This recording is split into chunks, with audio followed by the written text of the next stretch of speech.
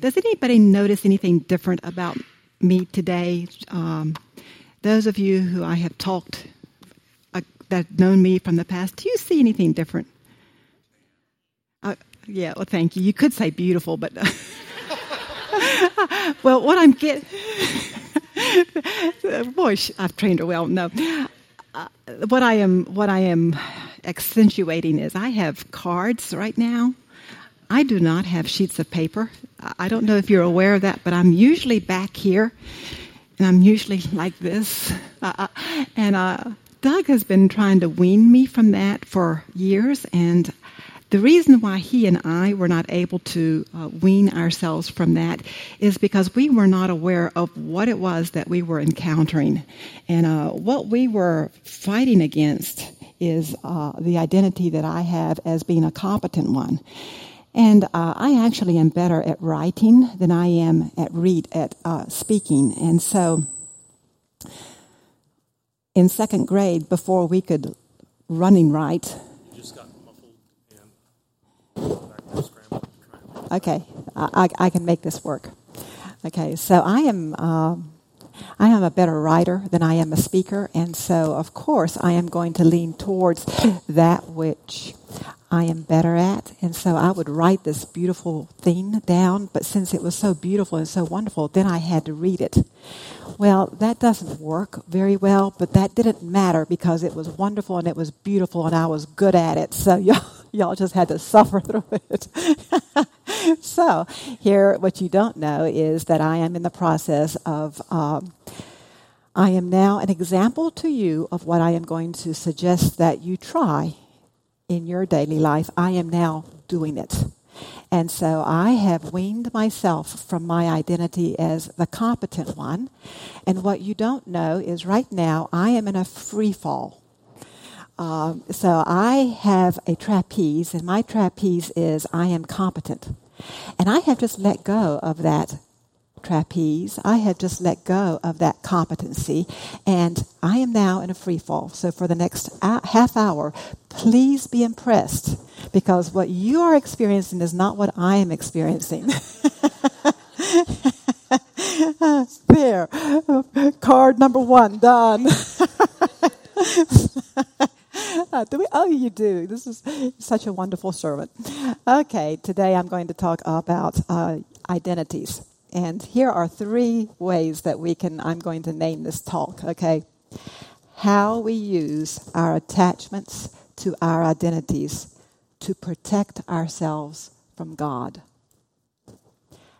How we use our attachment to our identities to protect ourselves from love. How we'd prefer to live from our identities than to live from our essence.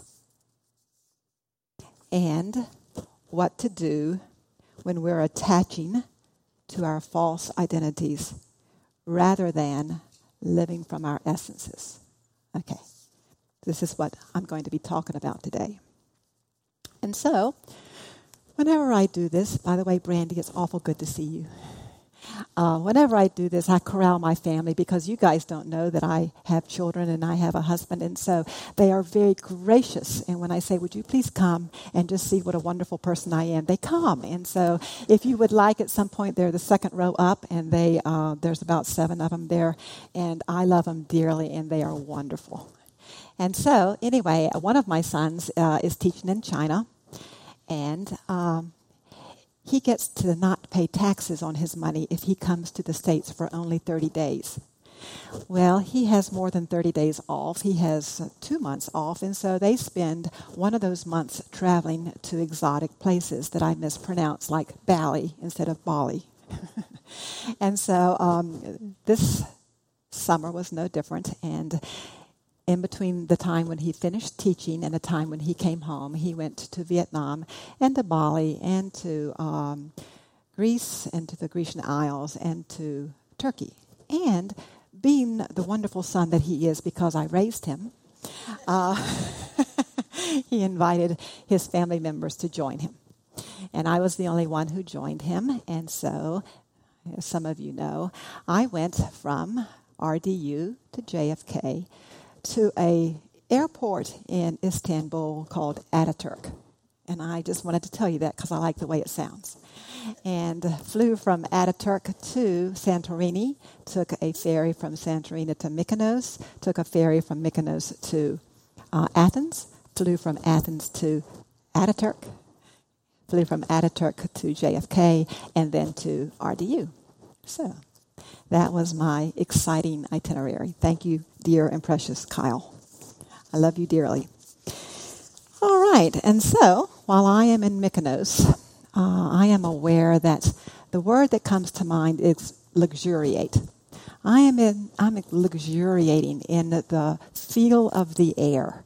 I feel like I'm floating. I feel weightless, and I am marveling at how wonderful this place feels. Obviously, there's no humidity. Obviously, there is a breeze. I'm aware of that, but I still can't get over the way that my body feels in this environment. I am luxuriating. And while I am luxuriating in this environment, my mind goes back to Raleigh, and I am aware that I feel different in Raleigh than I do in Mykonos.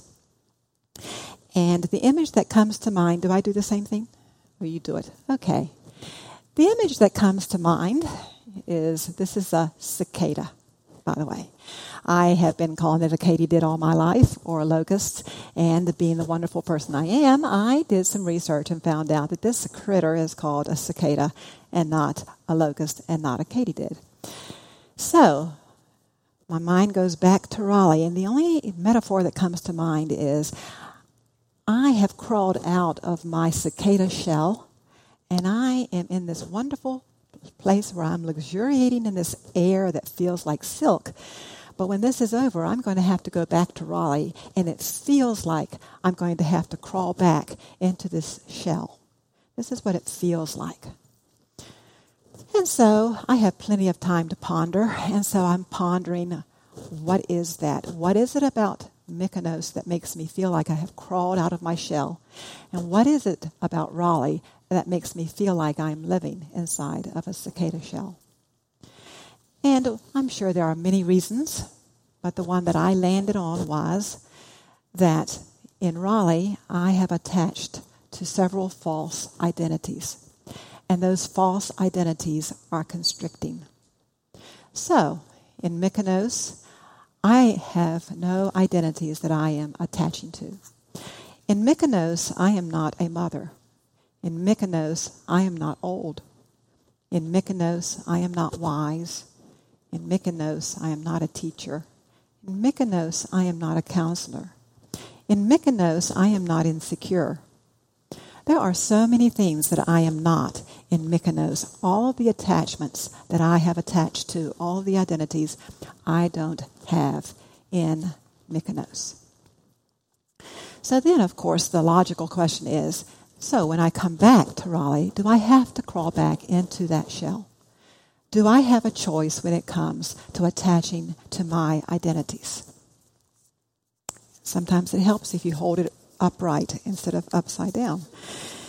All right, and so this cicada and this attachment I am aware of, I think the answer is yes, which is why I'm here. I think we do have, whether we have a choice on what identities we attach to and whether or not we attach to them. And so I am also aware that these identities that I have attached to, one of the purposes that it serves is it protects me from God.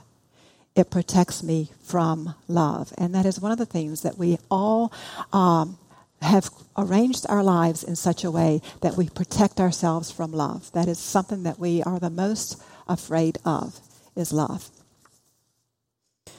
So this thing about attaching to a false identity, let me give you a couple of examples of what I mean when I say attaching to a false identity.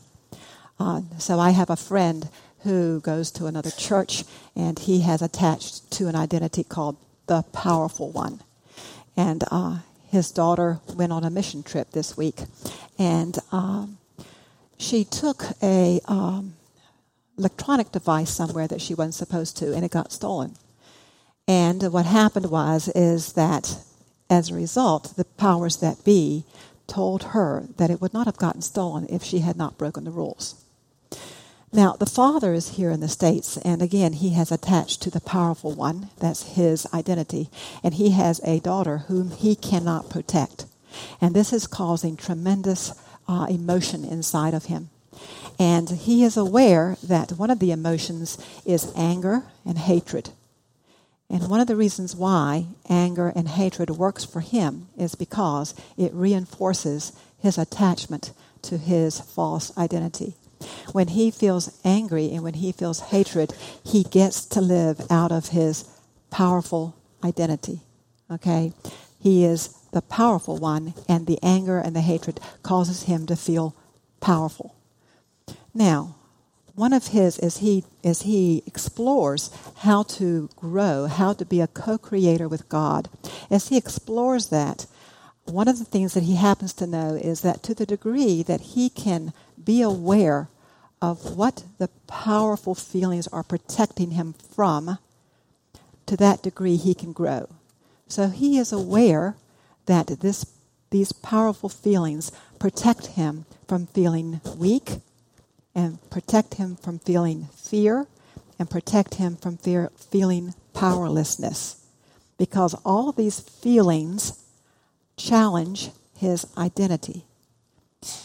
So this is very helpful for him to know. Now, if he can go and explore how the hatred protects him from the feelings of powerlessness, if he is willing to feel his powerlessness, willing to feel his fear, willing to feel that this is part of who he is as well, then when he decides to make a decision, he can make it from a truer place. So the point being is that he can make better decisions when he embraces all of himself and not just the false identity self. Likewise, he had a conflict with his boss. And once more, the anger rose up. And then he found a part of his boss's personality where his boss was vulnerable. And he was able to have compassion for his boss. But the reality is Roger went from power to power. In other words, the first power was anger. The second power he thinks is a good thing, but he found a vulnerable spot, and so he was still able to reinforce his powerful position. So both instances, he simply lived out of his self-image of the powerful one. Does that make sense? So the anger that he felt reinforced his false image of the powerful one. It fed it. But the second one reinforced his image of the powerful one as well, because now he had power because he found a chink in the armor. But both were expressions of the powerful one. Does that make sense? All right, so the point being is that we all choose our false identities. And our false identities protect us from God, and our false identities protect us from love. Until they don't. So, now let's just pretend that I might have an attachment to a false identity called the detached observer. We'll just pretend that, all right? And and so, the detached observer, the false identity of the detached observer. It was very interesting at some point. Once more, our false identities work for us. So how does this work for me? Well, here's what I observed. I observed that when I talk to people, I talk very abstractly. And in my world, this is me connecting with you. If I go to the abstract world, I get to connect with you. Well, there is something else that is going on as well. And that is, if I talk to you in abstract ways, I have already digested my world. I have already come to certain conclusions, and then I have fed you those conclusions. How convenient. Now, what that means is I have taken away from you the data, therefore you cannot come to your own conclusions. Therefore, if you don't come to your own conclusions, I have diminished the possibilities that you might come to some conclusions about me that are not favorable. And of course, we want you to know nothing but the truth, which is, you understand. So, how convenient that I speak in abstract terms. How convenient that I do not give you the nitty-gritty, boring details, thereby enabling you to come to your own conclusions about my life. How convenient that I have pre-digested my life and then handed it to you. So again, being a detached observer, whereby I speak abstractly, has worked very nicely for me. Except for, it has kept me from God, it has kept me from love, and it has kept me from you. So, thank you, Jesus, for helping me be aware of when I am doing that, and you might not notice it, but I promise you, I am giving you so much more nitty-gritty details about my life than I can bear. I told you my itinerary, right? An itinerary. So be proud of me. I am a great teacher. I am embodying what I am suggesting that you do. So take your head off to me. So anyway, this is me. I am challenging my false identities. I am loosening its grip it has onto me. I am preparing the soil and say, I am open to you. I am open to God. I am open to love. I am being a co-creator. God calls us to be co-creators. And what he says is, who you end up being at the end of your life is as much at your hand as it is at my hand. Cooperate. Cooperate. So this is me cooperating. Just in case I just happen to be attached to the detached observer. So, of course, you have your own identities. Some people, I know someone who has he's attached to the false identity of playing the fool. And that's his role. In every setting, he has to play the fool. F-O-O-L. And other people have to play the role of the bad boy. They have to be the bad boy in every setting, or they have to be the righteous one, or they have to be the responsible one, or you get to fill in the blank. Who or what are your identities that you have attached to? What are your false identities? So again, we come back to the question is, when I come back to Raleigh, can I shed my attachment to my false identities? And so the answer is yes. I do get to work out my salvation with fear and trembling. And I will tell you that when you start touching your false identities, it will be serious business. Your identities and your false identities do not stay hidden for no good reason. They stay hidden because they do not want you to challenge them. It is a challenge to the death. Your false identity says to you on some level, it is you or me, babes, and in case you didn't know it, it's going to be you who dies, not me. And so when you touch your false identities, here's what you encounter. You encounter two red eyes, you encounter a hot breath, and you encounter a growl. And I promise you, if you will be aware, something inside of you, when you touch it, is going to growl. When you say, I think I will start challenging this false identity. So, it is no small thing. So, let's just pretend, again, that I have an attachment to a false identity called the wise one. Just pretend.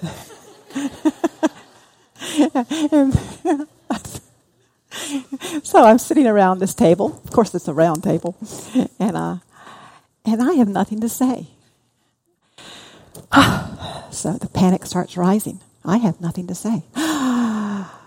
Or, horror of horrors, let's say that I say something and it's not that wise. I can even hear it in my own ears that it's not wise at all. But I'm going to bluff my way through it because I'm attached to my false identity. And if you don't get it, it's because you're not smart, not because what I said is not wise. Okay? Or, and I'm going to help you believe that too, or even worse, let's say that I have said something and I didn't do my homework and I didn't do my research and you did, and you shoot me down. Oh my gosh. So the panic just rises, the throat constricts, the head gets lightheaded. That is what you call triggering. I have been triggered. How do I know that I have been triggered? Because I have physical sensations that tell me I have been triggered. What is the triggering all about? You have just, and I have just touched my false identity. You have exposed me. Remember those red eyes? Remember that hot breath? Remember that growl? You have just exposed a false identity whose whole life depends on it never being exposed. Okay, so now we have this going on. Now, I leave and I have all kinds of stories going on around that incident when my false identity got challenged. Oh, and here's the stories. You are such a fool. When are you ever going to learn to keep your mouth shut? Why in the world did you say what you said? I'm telling you, the stories start escalating.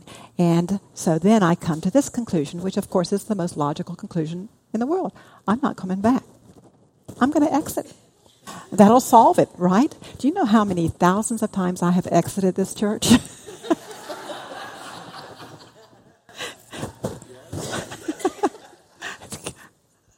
It's just the most logical thing in the world. And so anyway, that's the process. Now, we can tell a different story if you'd like, and that is, let's pretend that I don't have an attachment to a false identity. Let's say that I might every once in a while have things to say that are wise, but I'm not attached to a wise identity. Let's say I'm sitting around the table and I have nothing to say. There's just no sensations. Who cares? Or let's say that I say something and it really is stupid, and I know it and I can hear it. There's no sensations. This is just life. This is what happens. We're human beings. We say things that are stupid. Or let's say that I say something and it really is stupid and you know it's stupid and you call me out. It happens. I put up with your mess. You can put up with my mess. You say things that are stupid. I say things that are stupid. No, there's no sensations. I'm not triggered because I haven't attached to a false identity. How nice that is. All right, so we've got physical sensations. We've been triggered. It's been exposed. See how good I am? Who needs notes except for I don't know what's next? No, but really. So this false identity, there is a true identity, and the true identity is only one, and it's true for all of us. And the true identity is the beloved one. There is only one identity that is a true identity. All the others are false identities, and the one true identity is the beloved one. That is the only one. So to the degree that you can process your false identities and get to your true identity, to that degree that you will be living out of your authentic self, your essence self. So again, whenever you decide that you are going to loosen around your false identities, or when you start challenging your false identities, or when you start exposing your false identities, it will cost you. That growl is a serious growl, and there is a reason why we hang on to our false identities. And it is the grace of God. Pray for the grace of God to expose your false identities to you.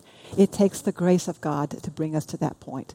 The point that, and when we come to that point, it is because we are ready. There are some lies that I cannot bear to be exposed. I cannot bear some truths. Some truths are too big for me to bear. And God is gracious and does not expose certain lies until I am able to bear it. So pray that God will bring you to the place where you can endure or bear truth. Pray that He will expose your false identities to you. Pray that your false identities will not be your friends, but your enemies. Pray that they will feel like that shell of the cicada, that shell that just, oh God, I can't bear to crawl back into that thing. It is dead now. It is over. Pray that your false identities will feel like the cicada shell that you cannot bear to go back into. So there is a song in a scripture, and it says, unless a grain of wheat falls into the ground and dies, where is its life? Then it says it again. Unless a grain of wheat falls into the ground and dies, where is its life? He who would follow Christ in life must follow him in death.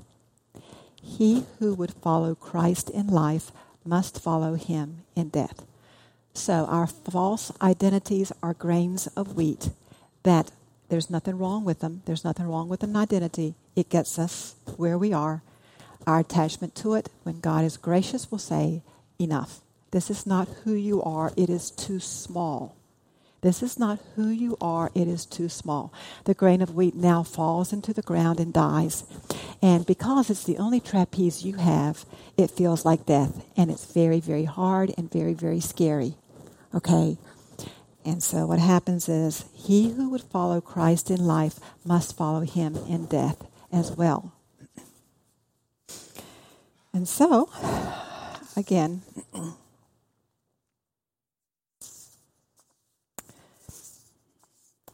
when we are in this place of our only identity is all we know, this little grain of wheat, and it's dying, and we don't know what's ahead, there is a way that you can process this procedure. There is a way you can process it. And again, let's say that I am attached to the identity of the wise one. And let's say that you trigger me and it exposes my false identity to myself. There is a way to process this. And what it is compassion. First of all, you have to be willing to experience the unpleasant sensations. Every triggering that goes on is unpleasant.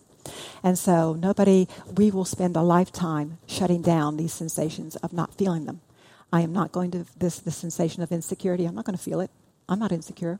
I don't care if the evidence is there. I can shut you down, insecure feelings, and I am therefore not secure. If I can shut down the feeling, then I am not right. It's called denial. It works. The unpleasantness, just all of them, we shut it down. So you have to be willing to experience the unpleasantness of sensations. When your body gives you its gift, when it gives you its gift, you don't shut it down.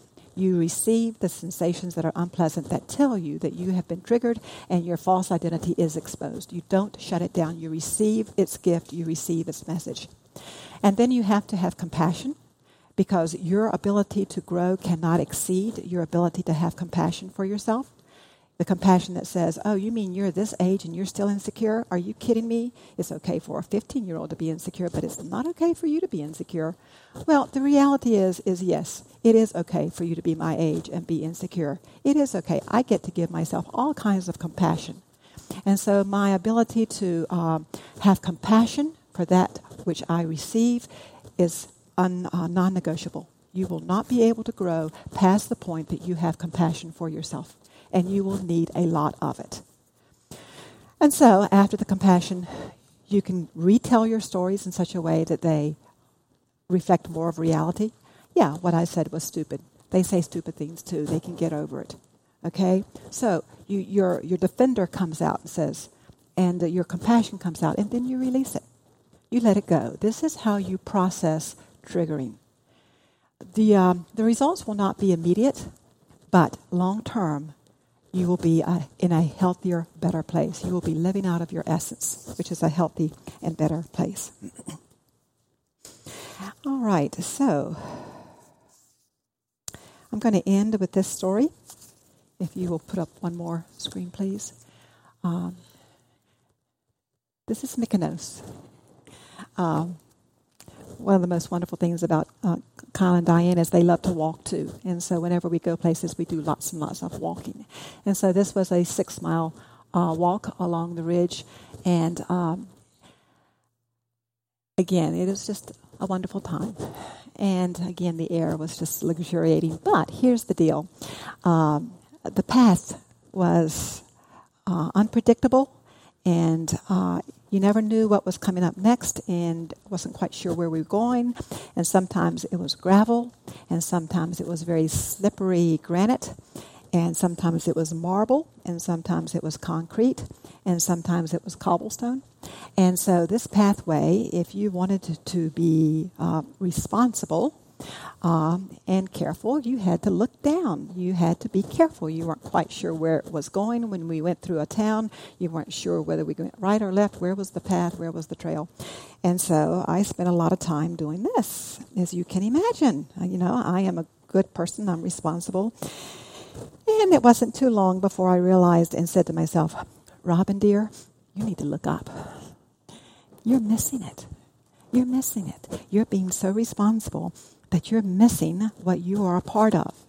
And so here I am. I am a part of what, if it was a circle of 360 degrees, 180 degrees of sky, for heaven's sakes. And this incredible water, who's just the most beautiful thing in the world, this breeze, this scenario that I am a part of right now, I am missing it because I am watching my step.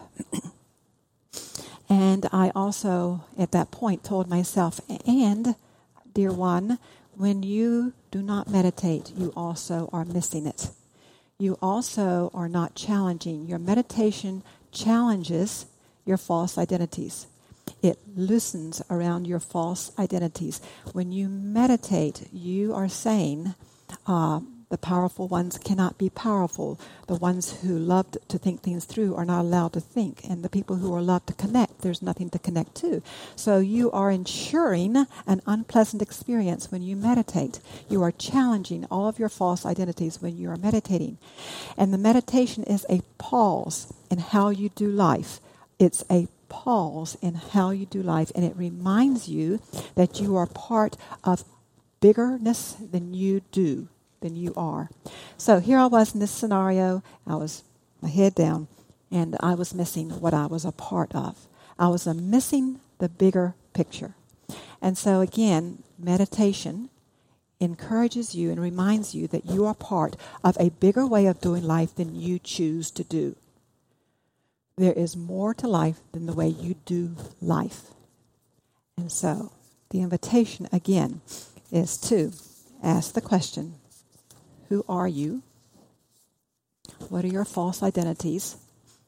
And remind yourself that you have only one identity, and that is you are the beloved one. So pray that you can get to the place where you live out of your true identity, which is the beloved one. So thank you.